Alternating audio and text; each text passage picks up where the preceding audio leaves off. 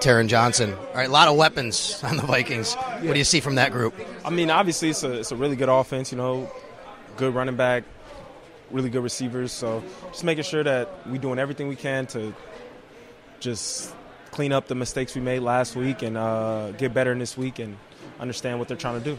They just added Hockenson. How tough is it to kind of go back and look at film and then see how different they might be by putting a guy like that in the offense? I mean, going to have to check him out. You know what I'm saying? Just going to have to go check him out and just making sure that we're aware of everything. At the end of the day, we got to make sure that we're doing what we need to be doing.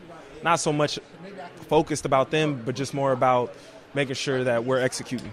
And then obviously Thielen sometimes in the slot. I mean, he's really put in some work in this league. Yeah. What do you see from him when you watch him? I mean, obviously, crafty guy, veteran, been in the league a very long time, and got all the respect for him. I remember playing against him my rookie year.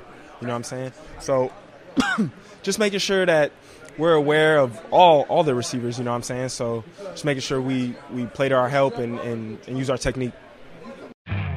You could spend the weekend doing the same old whatever, or you could conquer the weekend in the all-new Hyundai Santa Fe.